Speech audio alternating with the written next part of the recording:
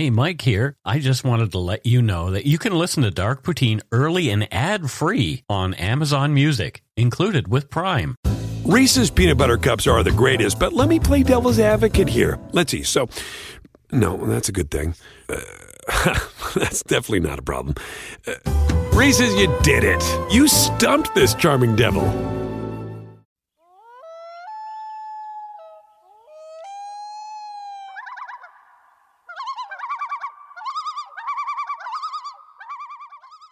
Welcome back to Dark Poutine. I'm Mike Brown. Across the table is Matthew Stockton. Hello, Matthew. It looks like it's raining outside, so that's fun. That must have started just before I came in. Yeah. Anyway, I just looked out the window and it's pouring. The views, information, and opinions expressed during the Dark Poutine podcast are solely those of the producer and do not necessarily represent those of Curious Cast, its affiliate, Global News, nor their parent company, Chorus Entertainment. Dark Poutine is not for the faint of heart or squeamish. Our content is often intense and some listeners may find it disturbing. We are not experts on the topics we present, nor are we journalists. We are ordinary Canadian schmucks chatting about crime and the dark side of history. Let's get to it. Put on your toque, grab yourself a double-double and an Nanaimo bar. It's time to scarf down some Dark Poutine. It was down to a bowl of dark poutine. Yes, it was. That will make sense more later.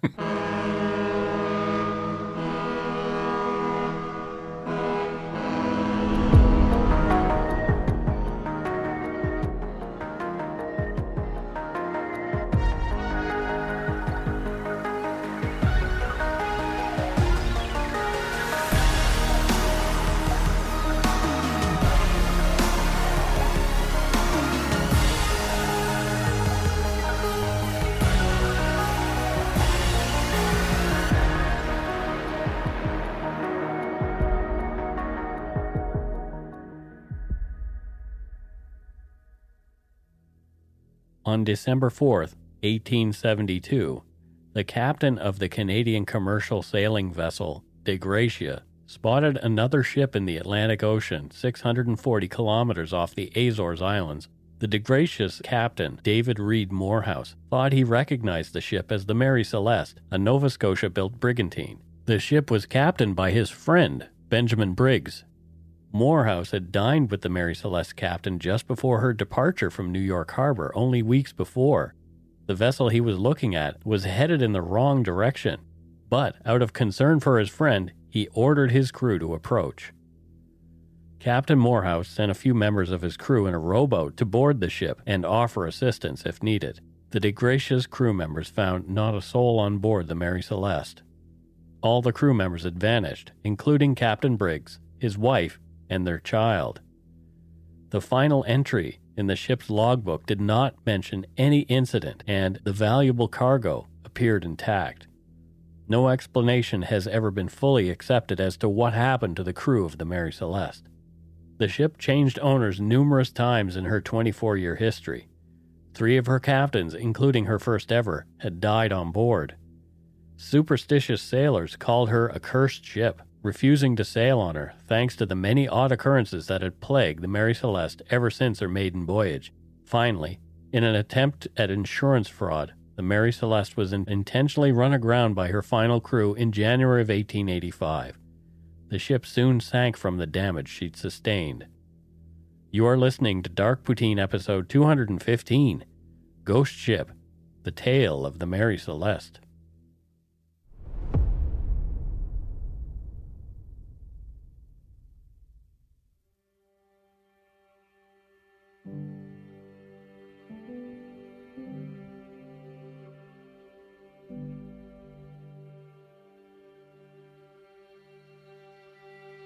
I have always had a love for things nautical. I was born and grew up in Nova Scotia, a province that calls itself Canada's ocean playground.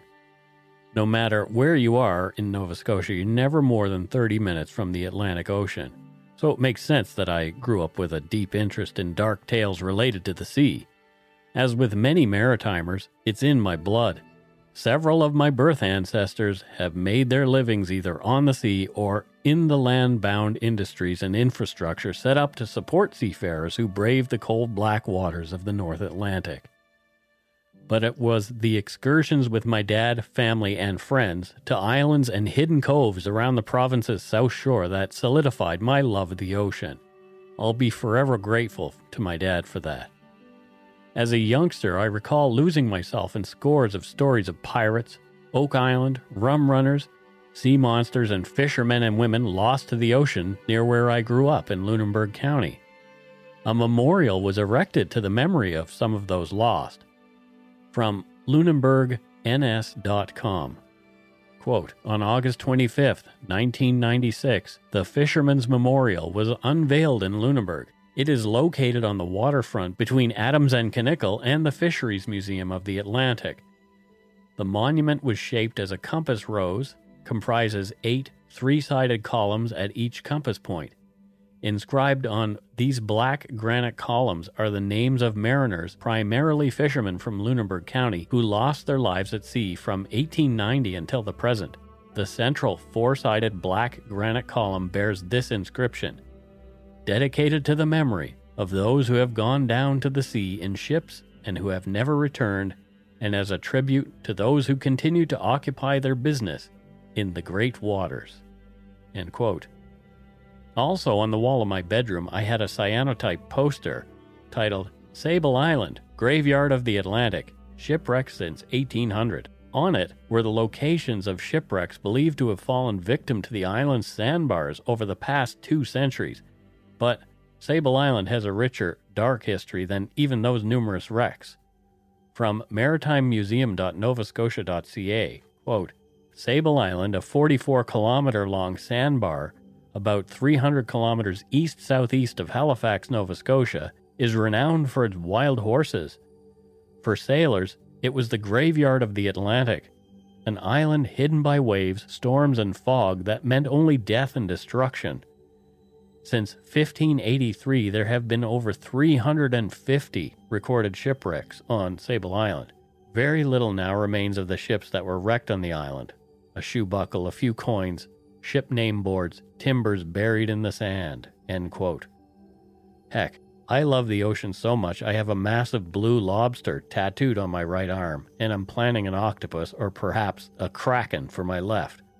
The sea calls to me. This feeling is summarized in the closing stanza of Henry Wadsworth Longfellow's poem, The Galley of Count Arnaldo's. It goes, Wouldst thou, so the helmsman answered, learn the secret of the sea? Only those who brave its dangers comprehend its mystery. End quote. Perhaps one day I'll write a book about some of the mysteries of the world's oceans. But there is one story that really stuck in my head. As I was made aware of the story of the Mary Celeste and her relationship to my home province, I became enthralled. It immediately brought to mind Samuel Taylor Coleridge's poem, first published in 1798, Rime of the Ancient Mariner.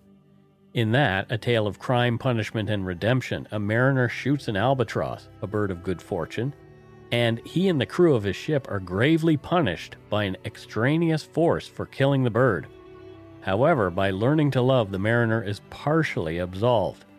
As his punishment continues, and he is unable to die, the wayward sailor must travel the globe, telling his story to strangers and teaching them the lessons he has learned as a stern warning for them not to do as he did.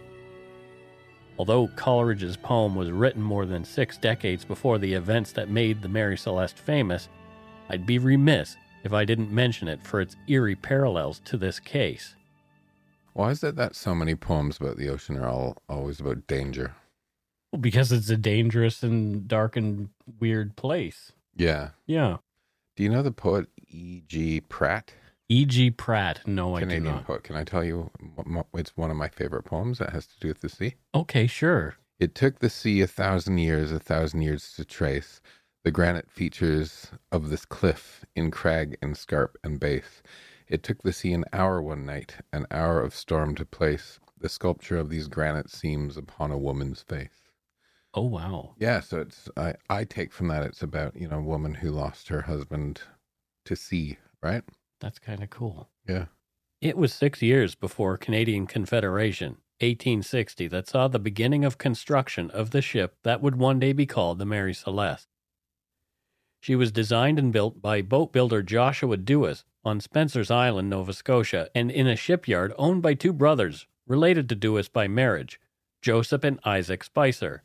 Dewis had built other much smaller boats before, but saw building a large cargo ship as a way to cash in on the lucrative transatlantic trade that had grown up between the new colonies and Europe, especially regarding Canadian lumber, which was sorely needed back in England. That country's wood supply had been decimated over the years of civilization growth. The ship, first christened at her launch on May 18, 1861 as the Amazon, was a 282-ton brigantine, 99 feet long and 25 feet wide. She was built with local lumber sourced from 2,500 acres of timberland owned by the Spicer brothers. Their contributions gave them and other investors interest in the ship's future endeavors, and a portion of proceeds of any future sale of the vessel would go toward paying them out. Everyone involved believed they stood to make a lot of cash with the small but seaworthy ship. Only weeks later, after being registered in Parsboro, Nova Scotia, the Amazon was ready for her first voyage across the Atlantic. Amazon's hold was stuffed full of Nova Scotian timber. She'd be sailing to England from 5 islands with a crew of 7 under the captaincy of Robert McClellan, an investor in the ship. Only days into her maiden voyage, Captain McClellan fell ill. As his condition worsened, the crew begged him to turn around, but McClellan had a lot riding on the success of this trip. He insisted they stay the course. When McClellan was finally too ill to further perform his duties, the crew turned the ship around and made their way back to Spencer's Island. But it was too late for the captain, and he passed away in his sleep on June 19, 1861. A seasoned sailor named Jack Parker was hired as captain to see the ship to England with her cargo. Before the Atlantic crossing, the Amazon made a stop in Eastport, Maine. On the way out of the harbor, she ran over some local fishermen's gear. The journey was again delayed so repairs could be made over several days.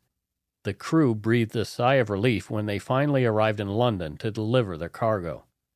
However, the journey back to Nova Scotia was cut short by yet another mishap.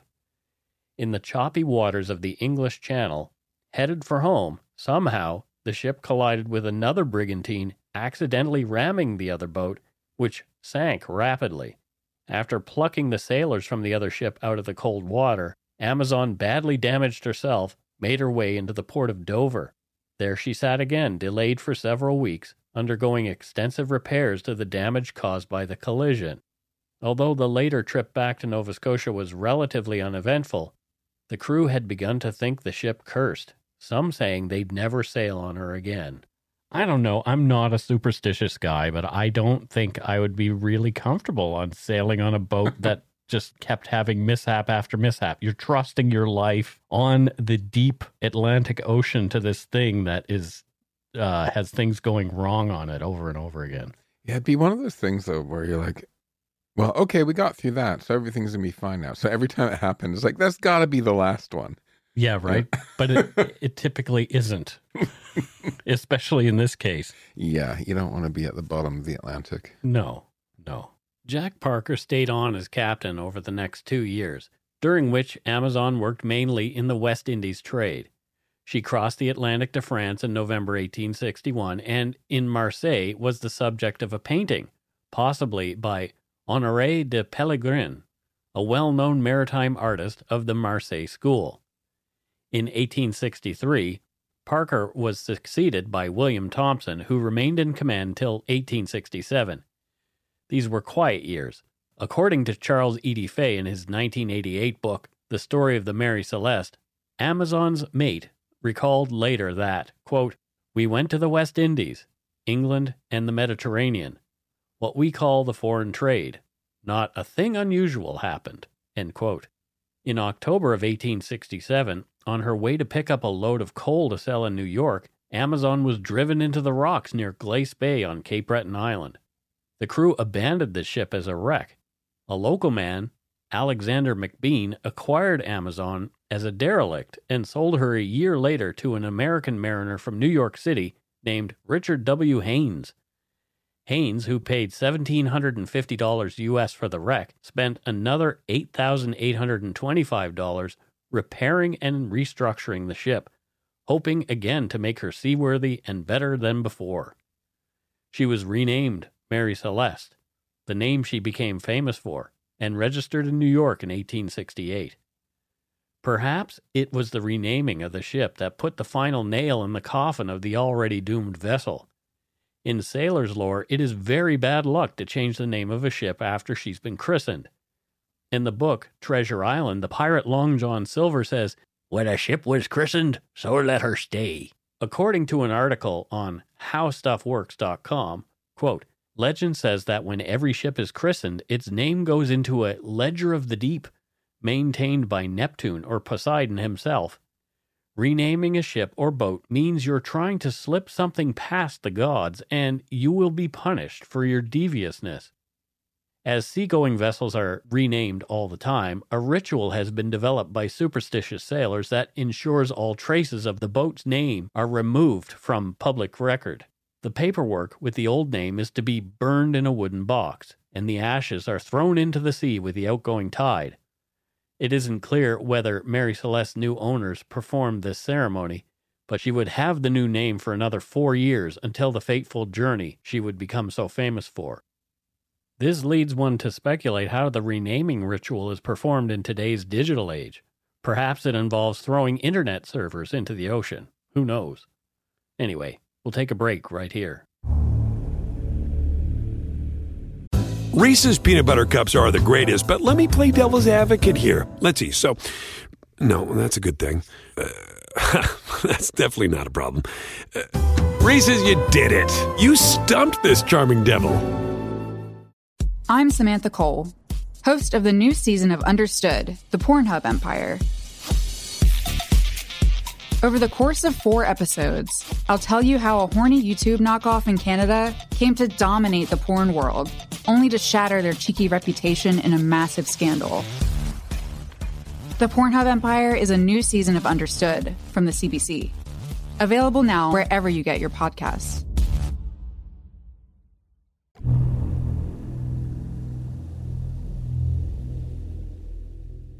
And we are back. Matthew, thoughts? Sailors and pirates are always superstitious. Yeah. And I guess it's because of the dangers at sea, and so they maybe create these myths about how to keep themselves safe, right? Sure. To remind themselves, Yeah. maybe. Do you want to hear some of my favorites? Sure. There are a lot more that I didn't include in the story that I'm aware of, and I'm just curious to hear what so you had. mentioned the albatross, right? Yep. So they're thought to carry the souls of dead sailors. Oh, wow. And Yeah. it's considered bad luck to kill one. Sure. So, I don't know why you would want to kill an albatross anyway, but Yeah. a shark following the ship is a sign of death of a crew member that's going to happen. Well, yeah. Well, if you fling this crew member overboard Oh, look. into the mouth of the shark, perhaps. Dolphin swimming with the ship brings good luck. We have had, coming back from the ocean, we have had, dolphins swimming beside our boat. Oh. Yeah, I've had that. We've had that happen before. Yeah. Did it get your endorphins going? Well, here's the thing. Uh-huh. My dad's boat was called the Dolphin 2. Dolphin as well, or the Dolphin 2? Dolphin 2. Well, there was a Dolphin 1, so it was Okay. Dolphin II. Okay. Yeah.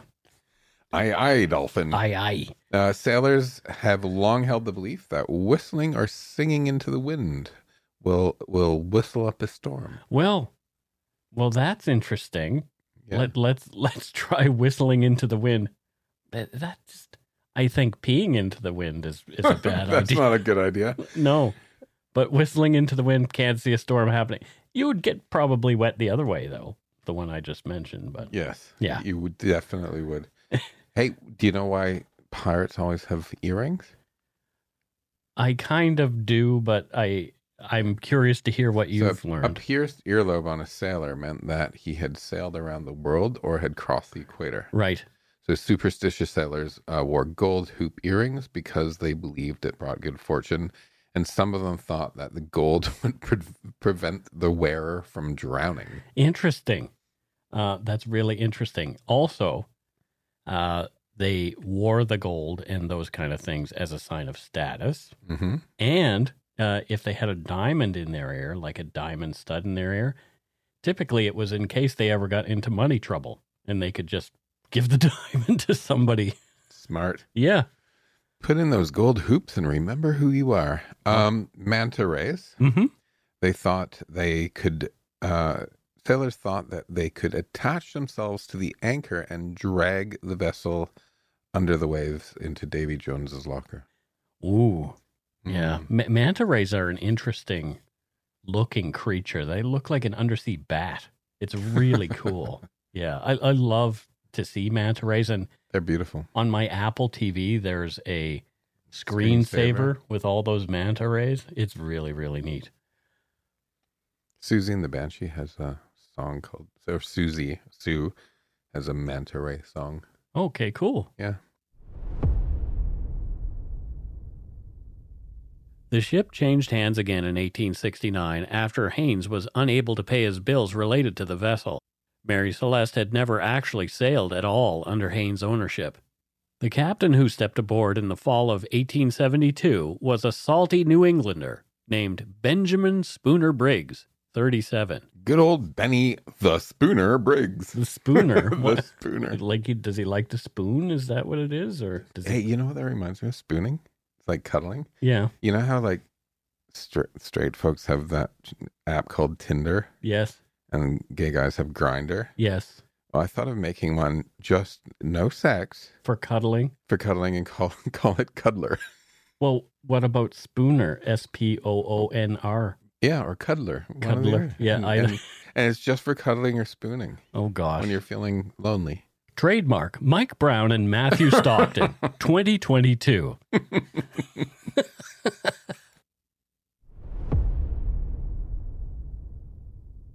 Briggs, it was said, was not superstitious, but was devoutly Christian. Although warned of the ship's reputation and the breach of tradition in her name change, he agreed to take over command of the brigantine. God would protect him and his crew from all that spooky nonsense. Briggs, after being given shares in the ship as partial payment, began putting together a crew for the scheduled voyage to Genoa, Italy, to which the Mary Celeste would be ferrying 1,700 barrels of denatured alcohol. It took Briggs a while to gather the 7 crew members required for the voyage. Some sailors knew of the ship's sketchy reputation and refused to sail aboard the vessel. Briggs chose the crew for this voyage with care. First mate Albert G. Richardson was married to a niece of Winchester, the ship's new owner, and had sailed under Briggs before. Second mate Andrew Gilling, aged about 25, was born in New York and was of Danish extraction. The steward, newly married Edward William Head, was signed on with a personal recommendation from the ship's owner. The 4 general seamen were all Germans from the Frisian Islands, the brothers Volkert and Gottlieb Gaudschall. A later testimonial described them as peaceable and first-class sailors. In a letter to his mother shortly before the voyage, Briggs declared himself eminently satisfied with the ship and crew. Sarah Briggs informed her mother that the crew appeared to be quietly capable, quote, if they continued as they have begun, end quote. Briggs decided he would bring his wife, Sarah Elizabeth, who was also his cousin, and their 2-year-old daughter, Sophia Matilda, along for the voyage. The couple's 7-year-old son was to stay behind with his grandparents so he would not miss any school. The decision to bring his wife and daughter aboard again flouted nautical tradition and seagoing superstition. What's wrong with that, you say? Well, according to New Zealand's Maritime Museum, quote, women were bad luck on board because they distracted the crew, which would anger the sea, causing treacherous conditions as revenge. However, conveniently for the male crew, naked women calmed the sea, which is why so many figureheads were women with bare breasts. End quote. Not exactly woke thinking. Not woke at all. No. I'd like to think that I'd be a bit of a distraction for the crew as well. Well, Why does it have to be a woman? why does it have to? Yeah, exactly. I don't know. Maybe you would like to be distracted. I would love to be a distraction for the crew. Depends on the crew, really. Some of them weren't exactly. This is true. Yeah. Like not the arty matey. Right? Yeah, the smelly unwashed. Hey, you're going to London this summer. I am. So I'm going to send you a place. This is really cool. There's a longboat on the Thames that has a gold bust of Grace Jones as the figurehead. Wow. Yeah, really cool. That is really cool. Like, yeah, it's Grace Jones in her crop top era. You know, when she had the little flat top. I really want to see that It's in really person cool. and take some pictures of it. Yeah, it's cool. After dining with friend David Reed Morehouse, captain of De Gracia, the Briggs family and the 7 crew aboard the Mary Celeste were ready for the Atlantic crossing, scheduled for November 5th, 1872. The weather, however, was bad, and the seas were too rough to start the journey. They were delayed 2 days, waiting for the angry ocean to calm down a bit. The Mary Celeste left her moorage at Staten Island in New York Harbor on November 7th. No one ever again saw the 10 people on board as she made her way out into the ocean. De Gracia departed 8 days after the Mary Celeste, also on her way to Genoa, Italy, laden with a cargo of petroleum. As the 2 ships were headed to the same location, their routes matched almost exactly. On Wednesday, December 4th, 1872, at around 1 o'clock in the afternoon, the De Gracia's helmsman reported a vessel about 10 kilometers off the bow and heading toward them.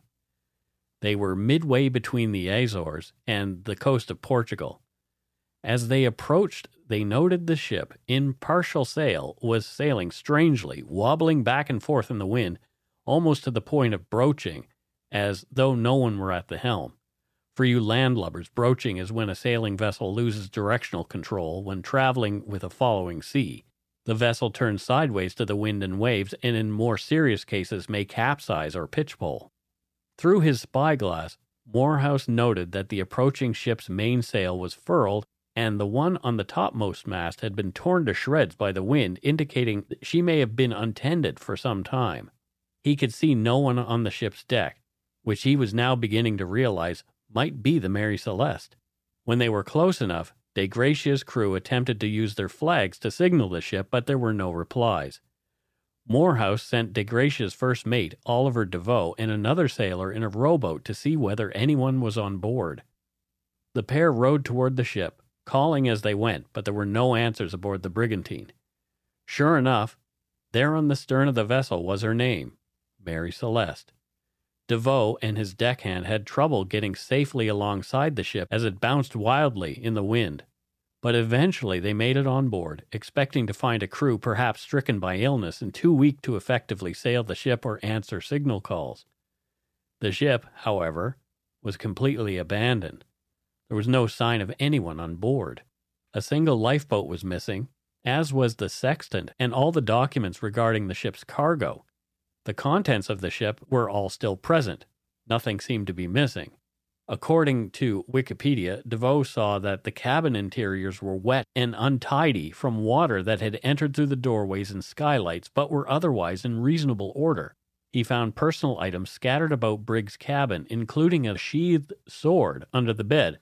Galley equipment was neatly stowed away. There was no food prepared or under preparation, but there were ample provisions in the stores. The ship's cargo had been strewn about, most likely due to the rough ride, as she'd been on her own for some time, and the hold had taken on water, and it sloshed about, as there was no one present to operate the pumps. There were no signs of violence. No blood was present. The glass on the ship's compass and clock were broken. The last entry in the ship's log was November 5th, 1872, and it did not give any indication as to an event leading to the departure of the crew, only that at the time the ship had been off Santa Maria Island in the Azores, nearly 740 kilometers from where she'd been discovered by the De Gracia. Morehouse split his own crew to pilot the Mary Celeste, and the 2 ships sailed toward Gibraltar. Under her new pilot's hand, the Mary Celeste had a few sketchy moments. One, when she was encompassed by thick fog that so obscured the view of the shore that she almost crashed into the rocks. But eventually, Mary Celeste was in port again. Morehouse's crew were very upset, calling the ship cursed, and once they disembarked Mary Celeste, they all refused to set foot back on board. English authorities immediately began to look into the matter. The questions on everyone's mind were, where were Briggs and his family and the crew? What had happened to them? Did they abandon the Mary Celeste willingly? If so, what drove them to leave the safety of the ship in favor of the cold Atlantic in a small lifeboat? And where was that lifeboat? The first hypothesis taken into consideration by the English inspector Frederick Solly Flood was that the two captains, Morehouse and Briggs, who were friends, had made an agreement to defraud the insurance company who'd underwritten the ship and divide the profits from the sale of the Mary Celeste. Indeed, the brigantine, as established by the law of the sea regarding salvage, now belonged to Morehouse. But where were Briggs and the others on board? Had something more sinister taken place, perhaps a betrayal? One theory included Morehouse laying in wait for Briggs, but as Mary Celeste had left 8 days before De Gracia, that wasn't very plausible. Flood kept pointing fingers. When the ship's owner, James Winchester, arrived in Gibraltar on January 15, 1873, to ask about the release of the ship's cargo, Flood accused him of hiring pirates to raid the ship and murder the Briggs family, or perhaps Winchester had planted a murderous mole on board, who'd ambushed Briggs and the others while they slept. But as there was no blood nor any real motive other than Briggs' shares in the ship, that theory did not hold water. Perhaps it was a mutiny, or worse, unrelated pirates who'd boarded Mary Celeste and murdered everyone, or had sold everyone aboard into slavery. This theory didn't make sense either, as there were valuable items including the sword and cargo left aboard. Some surmised that the ship had not been as seaworthy as the owners had hoped after her recent refit. They posited that there had been issues with the ship in heavy seas, and rather than stay aboard, Briggs and his crew abandoned Mary Celeste.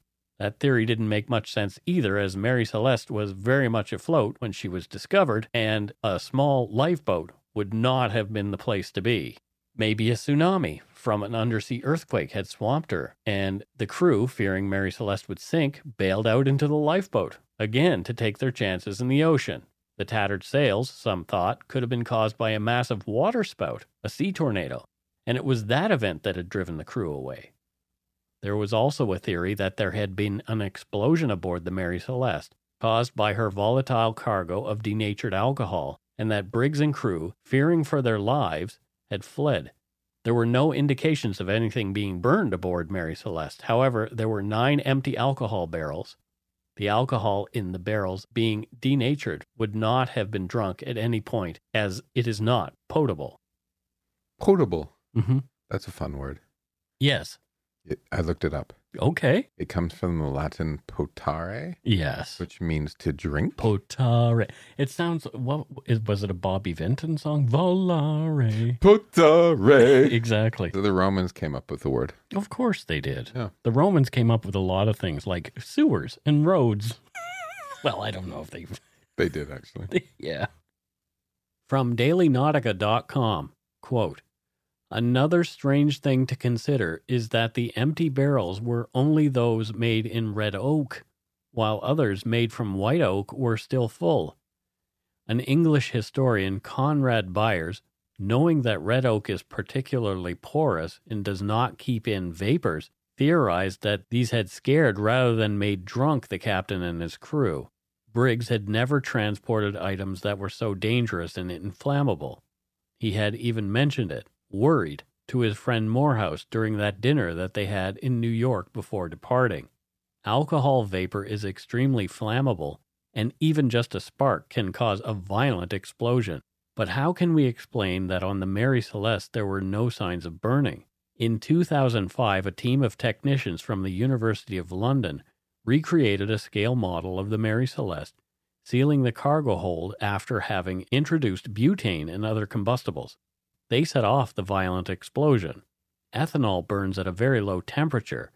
Its explosion is violent, but as demonstrated by the experiment, it burns out quickly and does not leave marks on the wood. Interesting. Some call this the most plausible theory. However, we'll never know for sure what happened. Yeah, we'll never know for sure, but I think that's probably something like that happened. Yeah. Yeah, something was happening on board. They panicked, got on a lifeboat, and then it capsized. Sure. I do kind of find the idea of everyone like off their tits on fumes and just sort of like randomly jumping overboard kind of funny. Yeah. Except that there was a 2-year-old. That's true. Yeah. That's the one we need to feel most Yeah. horrible about. But yeah, How old would he have been now? the 2-year-old? Yeah, like 100 and... 150 something. As there have been no real definitive answers about what happened aboard the Mary Celeste in 1872, over the past 150 years there have been a lot of wild speculations about what occurred. Some think Briggs himself had gone mad and ordered everyone into the lifeboat to an unknown fate driven by some unseen supernatural force. There have even been unfounded claims made by, quote, survivors of the ordeal, citing all kinds of wild occurrences leading to the crew's departure. All of these have been debunked. Arthur Conan Doyle, later Sir, a 25-year-old ship surgeon, who would go on to pen the Sherlock Holmes mysteries, took a run at a fictional theory about what happened aboard the Mary Celeste. In the story, a fanatic named Septimus Goring, with a hatred of the white race, has suborned members of the crew to murder the ship's captain and take the vessel to the shores of Western Africa. The rest of the ship's company is killed, save for one sailor, who is spared because he possesses a magical charm that is venerated by Goring and his accomplices. Although written as a lark, some took Conan Doyle's account as the serious one. Okay. Was it some kind of sea monster? Perhaps a kraken? No, I'm not referring to a player from the new Seattle NHL team of the same name, but I'm talking about some kind of massive octopus or squid. Release the Kraken! Yeah. From unmuseum.org, quote, probably no legendary sea monster was as horrifying as the Kraken. According to stories, this huge, many-armed creature would reach as high as the top of a sailing ship's main mast. A kraken would attack a ship by wrapping their arms around the hull and capsizing it. The crew would drown or be eaten by the monster.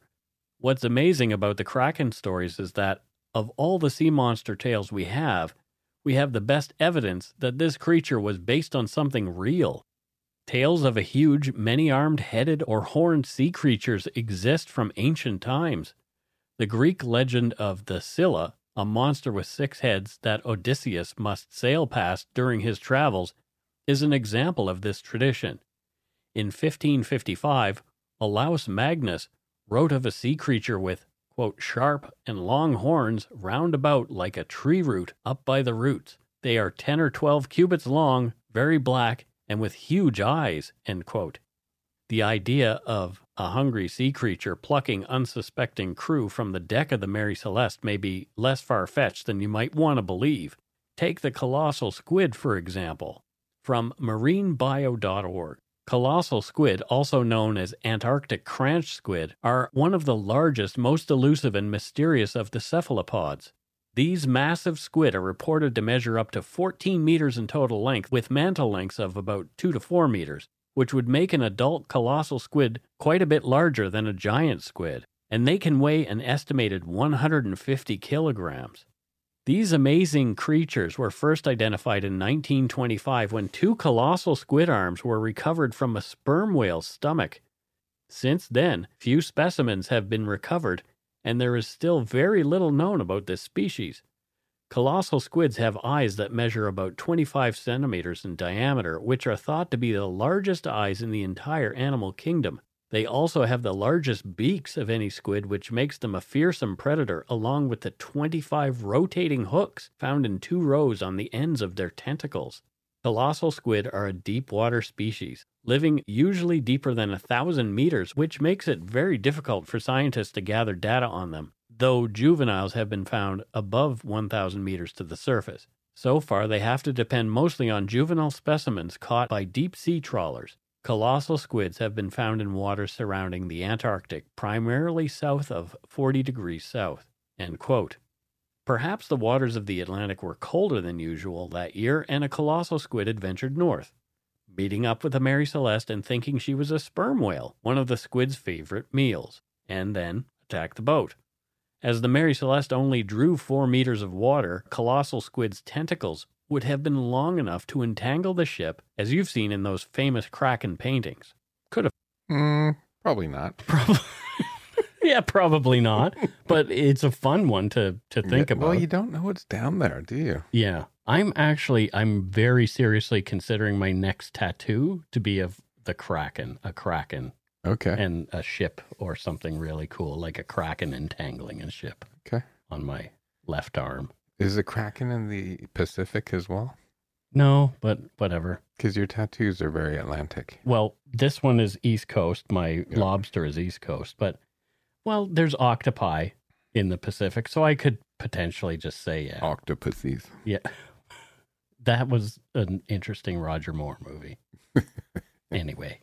After the events of 1872, sailors were afraid of the Mary Celeste, and future owners didn't hang on to her long. From dailynautica.com. In her last 11 years of life, the brigantine changed owners 17 times. Her last captain, Gilman Parker, deliberately sank her in the Rochelaise Reef off the island of Haiti. Parker's intent was to defraud the insurance, simulating an accident that had never happened by setting fire to the ship to hide his scam. But the Mary Celeste wanted to have the last laugh and refused to catch fire. Parker was therefore dragged into court by the insurance company and found guilty. Considering, however, the reason behind the fame of that ship, the judge decided not to rub salt into the wound. He sentenced the captain to pay a fine, but avoided putting him in jail. His destiny, however, was already marked. 3 months later, the false castaway died. Of his 2 partners in crime, one committed suicide, and the other ended his days in an insane asylum. End quote. From Brian Hicks' book, Ghost Ship, quote, more than 70 years later, when its name was known throughout the world, James Franklin Briggs, a nephew of the ship's doomed captain, said the little half-brig had been misnamed. Instead of Mary Celeste, which meant Heavenly Mary, Briggs suggested they should have called her Mary Diablesse, or Mary the She-Devil, for she brought disaster on every man that put his trust in her, he said. Before we put a pin in this episode, I have something that I know, Matthew, you will appreciate. A listener from the UK gave me a heads up about a British advertisement that portrayed the crew of the Mary Celeste as pirates and that they abandoned ship for bowls of Weetabix breakfast cereal. Here's the audio. There was a ship all the other pirates feared, even Black, Blue, Red, and Yellowbeard. Now the captain was as rotten as they come, and never once thought to write to his mum. Mary Celeste. What's it got? It's got the meanest, cruelest pirates ever pressed. Bad boy. Until the boatswain cried from the crow's nest, there's a ship to the west. Shivery timbers walk the plank. SOS, swim for shore. Pieces of eight. Abandoned ship. It wasn't magic or ghostly tricks. What was it? It was down to a bowl of Weetabix. Weetabix? That's why they found no pirates aboard the Mary Celeste. Isn't it interesting how everything becomes fodder at some point for advertisers, Matthew? Don't point your finger at me. Well, did these guys do their homework? It sounds like what the advertiser did was just read Sir Arthur Conan Doyle's story. That they were pirates. That was fantastical. And yeah, that they were pirates. They weren't pirates. It's called the suspension of disbelief. Yeah, it is a fun commercial. Yeah. It is a really fun commercial, but... and we'll include a link to the video so you can see. It's actually, if you think about it, it's actually rather high-minded. Like a commercial for cereal that's bringing in the Mary Celeste. Like you just would not get a commercial like that these days. No, probably not. Right? Because it means you need to know a bit of history. Oh, gosh. Well, yeah, history today is what I did yesterday, typically. That's all you can remember. Well, yeah, because we're so inundated with information. All the important stuff has kind of been pushed out, and now all we have is cat videos. The morning is history in the afternoon, right? Yeah, exactly. It's bizarre. So, Matthew, you did not grow up around the ocean. Do you feel as drawn to it as I am? No, not really. Yeah, that makes sense. I think we crawled out of the ocean 400 million years ago for a reason. Sure, because we were tired of the dampness. You know what ruined it for me? Jaws. Jaws ruined the ocean for you? Well, I grew up, I could probably swim before I could walk. Mm-hmm. I grew up splashing around in Lake Huron. Yeah. And my parents had to convince me after I saw Jaws that there's not sharks in Lake Huron. In Lake Huron. Oh, dear. But I mean, now that I've moved to the West Coast, I've been here for 6 years. Mm-hmm. I'm getting sort of a more of a relationship with the ocean. More of a better relationship with the ocean. Yeah, when you live close to it, you tend to understand it more. Like I'm 50 meters from water, right? Right. I mean, it's False Creek, but it is essentially a harbor off the ocean. Right? Yeah. It eventually leads to the oceon. Yes. Yeah. It's funny how once you've lived near the ocean, you begin to understand it a lot more, and I feel drawn to it. Yeah. I mean, I think that's kind of why I was so willing to move to British Columbia, because I knew of British Columbia because I'd been here when I was 6, but also there's an ocean here. Yeah. And I'm comfortable around water. It's just me and water are a good thing. If you look, I mean, because human beings need water so badly, we congregate around water a lot. Like, where are cities? Always around water, river, a lake, those kind of things. And not just because they were the easiest places to access, and water is also a place that can be used for travel. It is something we need. I have a rule about visiting cities for the first time. Okay. I always try to do if there's a river going through it, a river tour, because it gives you a perspective of the city with some distance that you can't get elsewhere. I did a tour of the Seine when I was in Paris. Yeah. Do you see the little mini Statue of Liberty? Yeah, I've seen all of those things. Yeah. So I plan on doing that in London when I'm there in July. The Thames tour. The Thames, yeah. Yeah, you jump on the boat right near right on the opposite side of the river from the aquarium. Okay.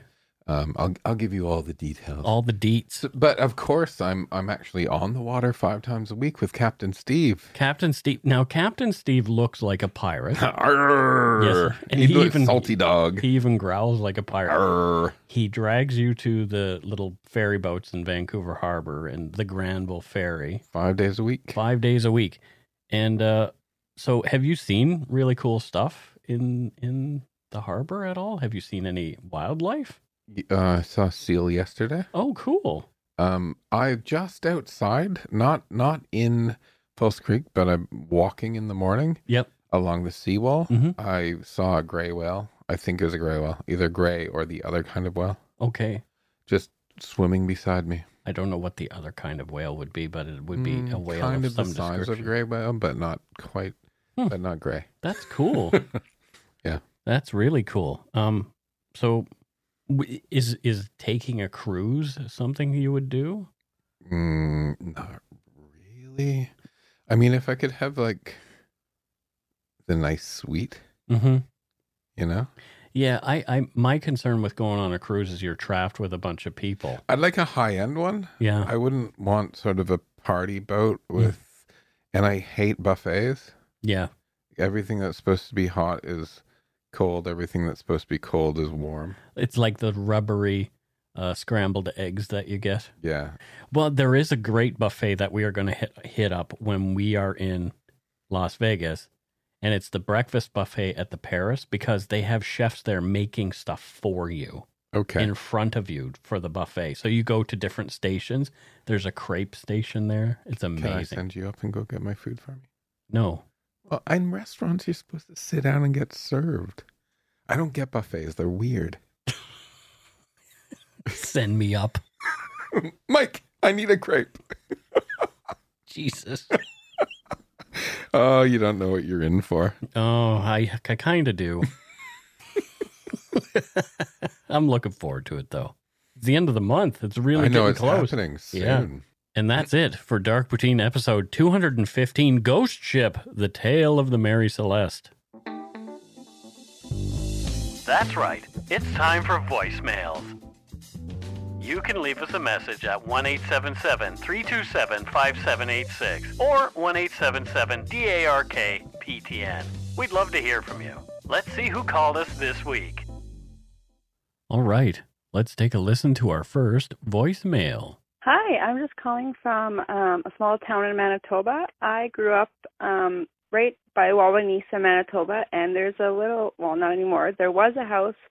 It was called the Criddle Farm, which was apparently the first family in the area to come out here.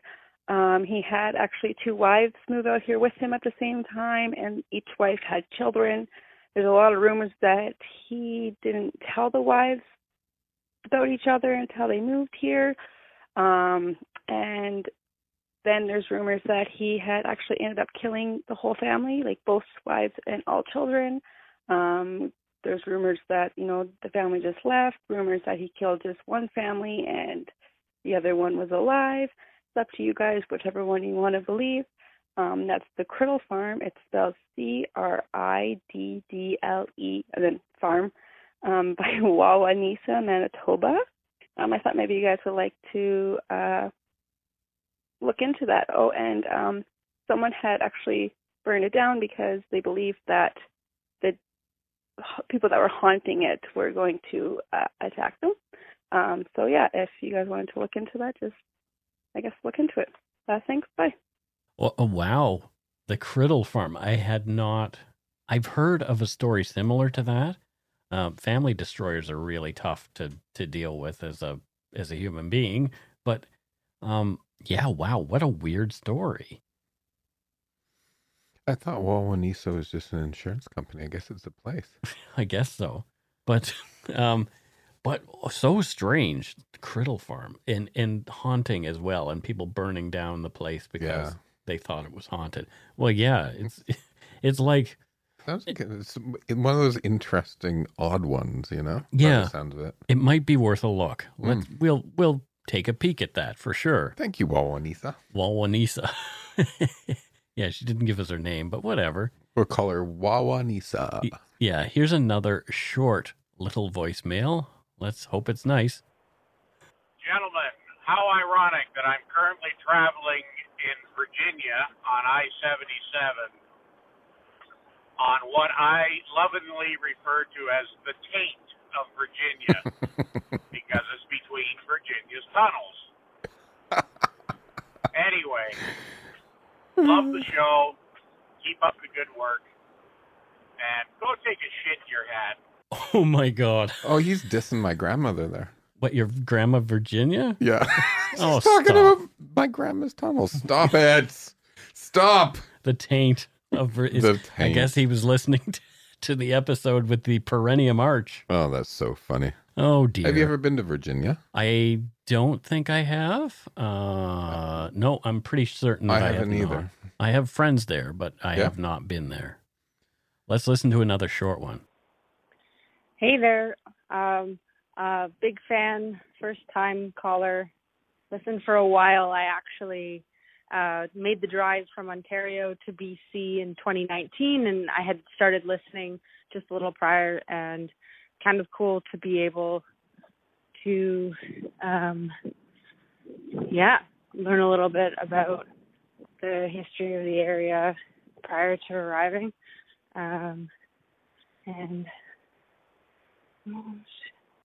Oh. Well, it sounds like you were walking there, and I hope you're okay and didn't fall down like a manhole or something. It's like, what?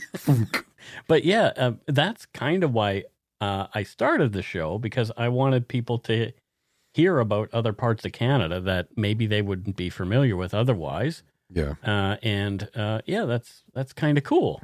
But I'm worried about you, so let us know that you're okay. Careful voicemailing and walking. Yeah, because that's very disconcerting when the voicemail just ends like that. We're a true crime podcast. Of course we're going to go there. I hope something horrific didn't happen. Why are you looking out the window? It's snowing.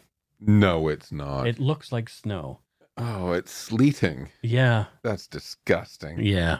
Gross. Anyway, let's move on to our last voicemail. This one looks like a long one, so let's get comfy for it. Oops, take two. I got disconnected, but sorry, I'll take it from the top. Calling from Vancouver. Oh, thank God. Long-time listener, first-time caller, yada, yada. Thank you so much. You kept me company on my drive from Ontario to BC, so a lot of appreciation for that. I got out of service area a couple different times, especially in Saskatchewan, and definitely nice to have some company, albeit spooky company, in those longer stretches. So thank you for that. And I feel like I'm a little bit more educated on some of the BC spooky lore. I distinctly remember the Babes in the Wood episode and not even having a concept of how big Stanley Park was until I even arrived. So fun information there. Calling today in particular because I just had to listen to the Russell Williams 2-part episode and just felt kind of a weird connection to it, having grown up at a camp down the road from, rumor has it, one of the houses that were an early break-in in Tweed, Ontario. And yeah, having worked at that camp from 2008 to 2011 and not even really being told or hearing much about the case till it all kind of had come out and the trials and everything that had gone on afterwards. Sort of creepy to think that, a whole kids camp was so close to some of these early attacks, and how little people in that area actually knew around the whole thing. Thank you for speaking in depth on it. It feels like it was my first experience really hearing about it, even though it was so close. So thank you for that. And again, thank you for the company. I love hearing the noon Vancouver cruise horn, because every single day it reminds me of your podcast. So thanks again, and keep on doing what you're doing, and take care. Another awkward end to a voicemail. But I'm so glad that she called back, because I was seriously concerned. I was just picturing her falling down a manhole or something. Yeah, it's or just getting nabbed by a cougar in Stanley Park or something crazy. But yeah, you're welcome. And it's really cool when people call in with their experiences connected to different things that we've done here on the show, because it brings home the fact that there are real people who live in these communities who are affected by what happened there. It's not just the families and the people who are actually connected to the case directly, but indirectly, there's always something, there's always effects on the community. And, I just keep thinking about the Carissa Boudreau case from Bridgewater. Mm-hmm. There's still a shrine to her there, just on the town border where her body was found. And so I went back this time and took some photos of that shrine because we covered her case on the show. And that particular case kind of really, I think, took Bridgewater's innocence in a way, because a mother killed a daughter. Yeah. If you want to go back and listen to our Carissa Boudreau episode, just search for it on, Dark Poutine and Carissa Boudreau, and you'll see it. But interesting. I love voicemails like that kind of connect the dots a little bit. Yeah. That's it for this week's voicemails. Again, you can leave us one at 1-877-327-5786 or 1-877-DARK-PTN. We'd love to hear from you, even if it is just to say hi and to tell us to go shit in our hats. If you're stumped for what to chat with us about, a quick story is welcome. All right. I'm looking forward to talking about some patrons and see if folks, where they're from and what they do. First up, we have Sarah Augustine, and Sarah doesn't tell us where she's from. So Matthew, over to you. Where is Sarah Augustine from? Rome. She's from Rome. Yes. Okay. And what does Sarah Augustine do there in Rome? Gladiator. She's a gladiator. Yeah. Wow. So there were different types of gladiators and different things that they would sort of fight with, like a trident and a net, or a sword, or bare hands. What's her specialty? Bare hands. But she wears bare hands. Yeah, bear's hands. Like a bear's. Yeah, it's just big old claws. Big old claws, bare hands. So Sarah Augustine from Rome is a bare-handed gladiator. There you go. Nice. Well, thank you so much, Sarah. Next up, we have Kathy Brown. And I don't know where Kathy is from either. She spells her name without an E, though. So that's okay. I do know a Kathy Brown with an E, who I'm not related to, oddly. But where does Kathy Brown live? The Mojave. She lives in the Mojave, the desert in the United States. Yeah. And what does she do in the Mojave Desert? Wanders. Oh, wander. So she is a wanderer in the Mojave. Yeah. How do you make money wandering? Or does she just like break into cars and stuff like that? She has a free flow life. There you go. She just lives. It just all works out for her. I like free flow. Yeah. She wanders and she's a nice person. So people like invite her in for dinner and stuff. And she just, she does her thing. That's really nice. Wouldn't that be nice? It would be nice. Just to randomly. They used to call those kind of people hobos. Hobo humping slow-bo baby. Remember that song? No, I don't. Yeah. Next we have Sharon Summers. And Sharon. We don't know where Sharon lives either. Somerville. Well, okay. Where's Somerville? Springland. Somerville and Spring. Just like Matthew had this sort of glazed look on his face. So Somerville in Springland, made up place. Okay, so what does she do in Somerville near Springland?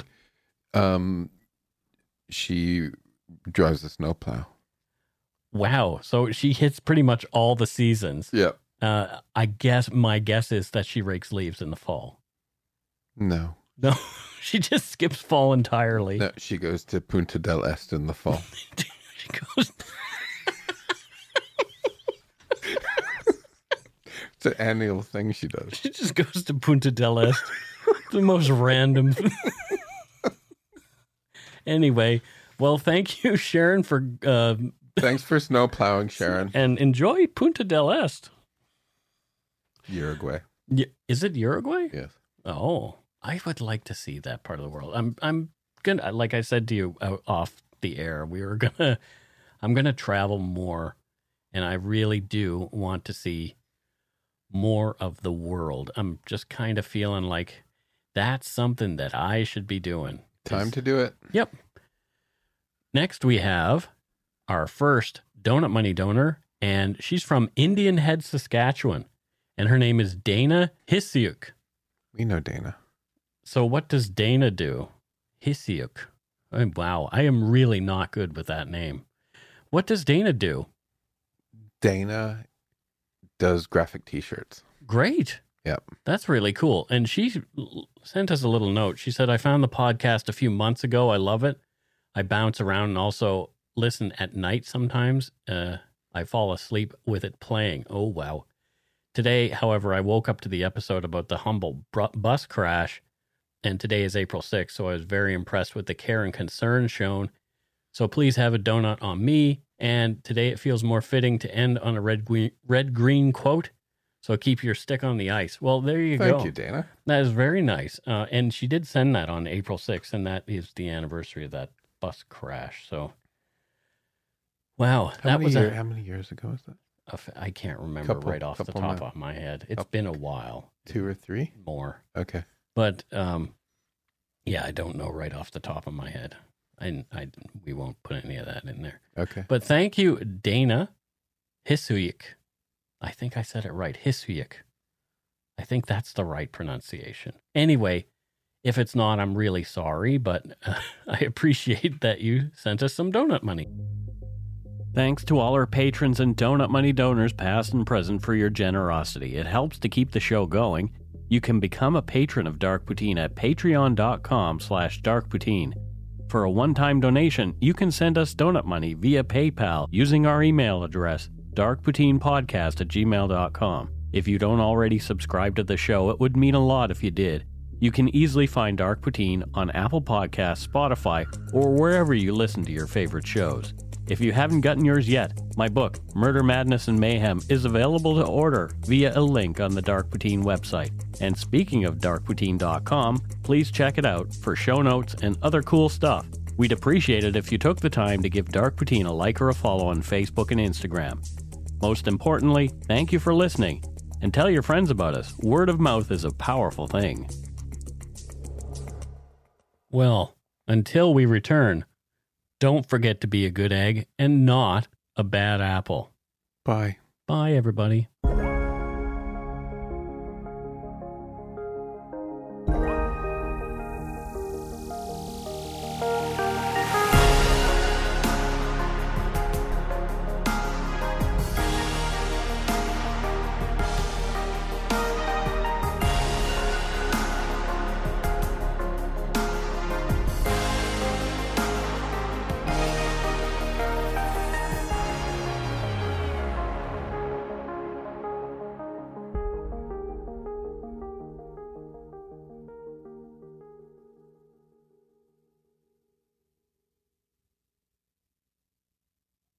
Hi. Her name is Elsbeth. Elsbeth Tassioni. You know her as the offbeat but brilliant defense attorney from The Good Wife and The Good Fight. You've been a very busy little bee. Buzz, buzz. Now she's in New York with the NYPD. This is very different. Better. But still using her unconventional ways to find the truth. Are you trying to sniff me, Miss Tassioni? Elsbeth, new series Thursdays on Global. Stream on Stack TV.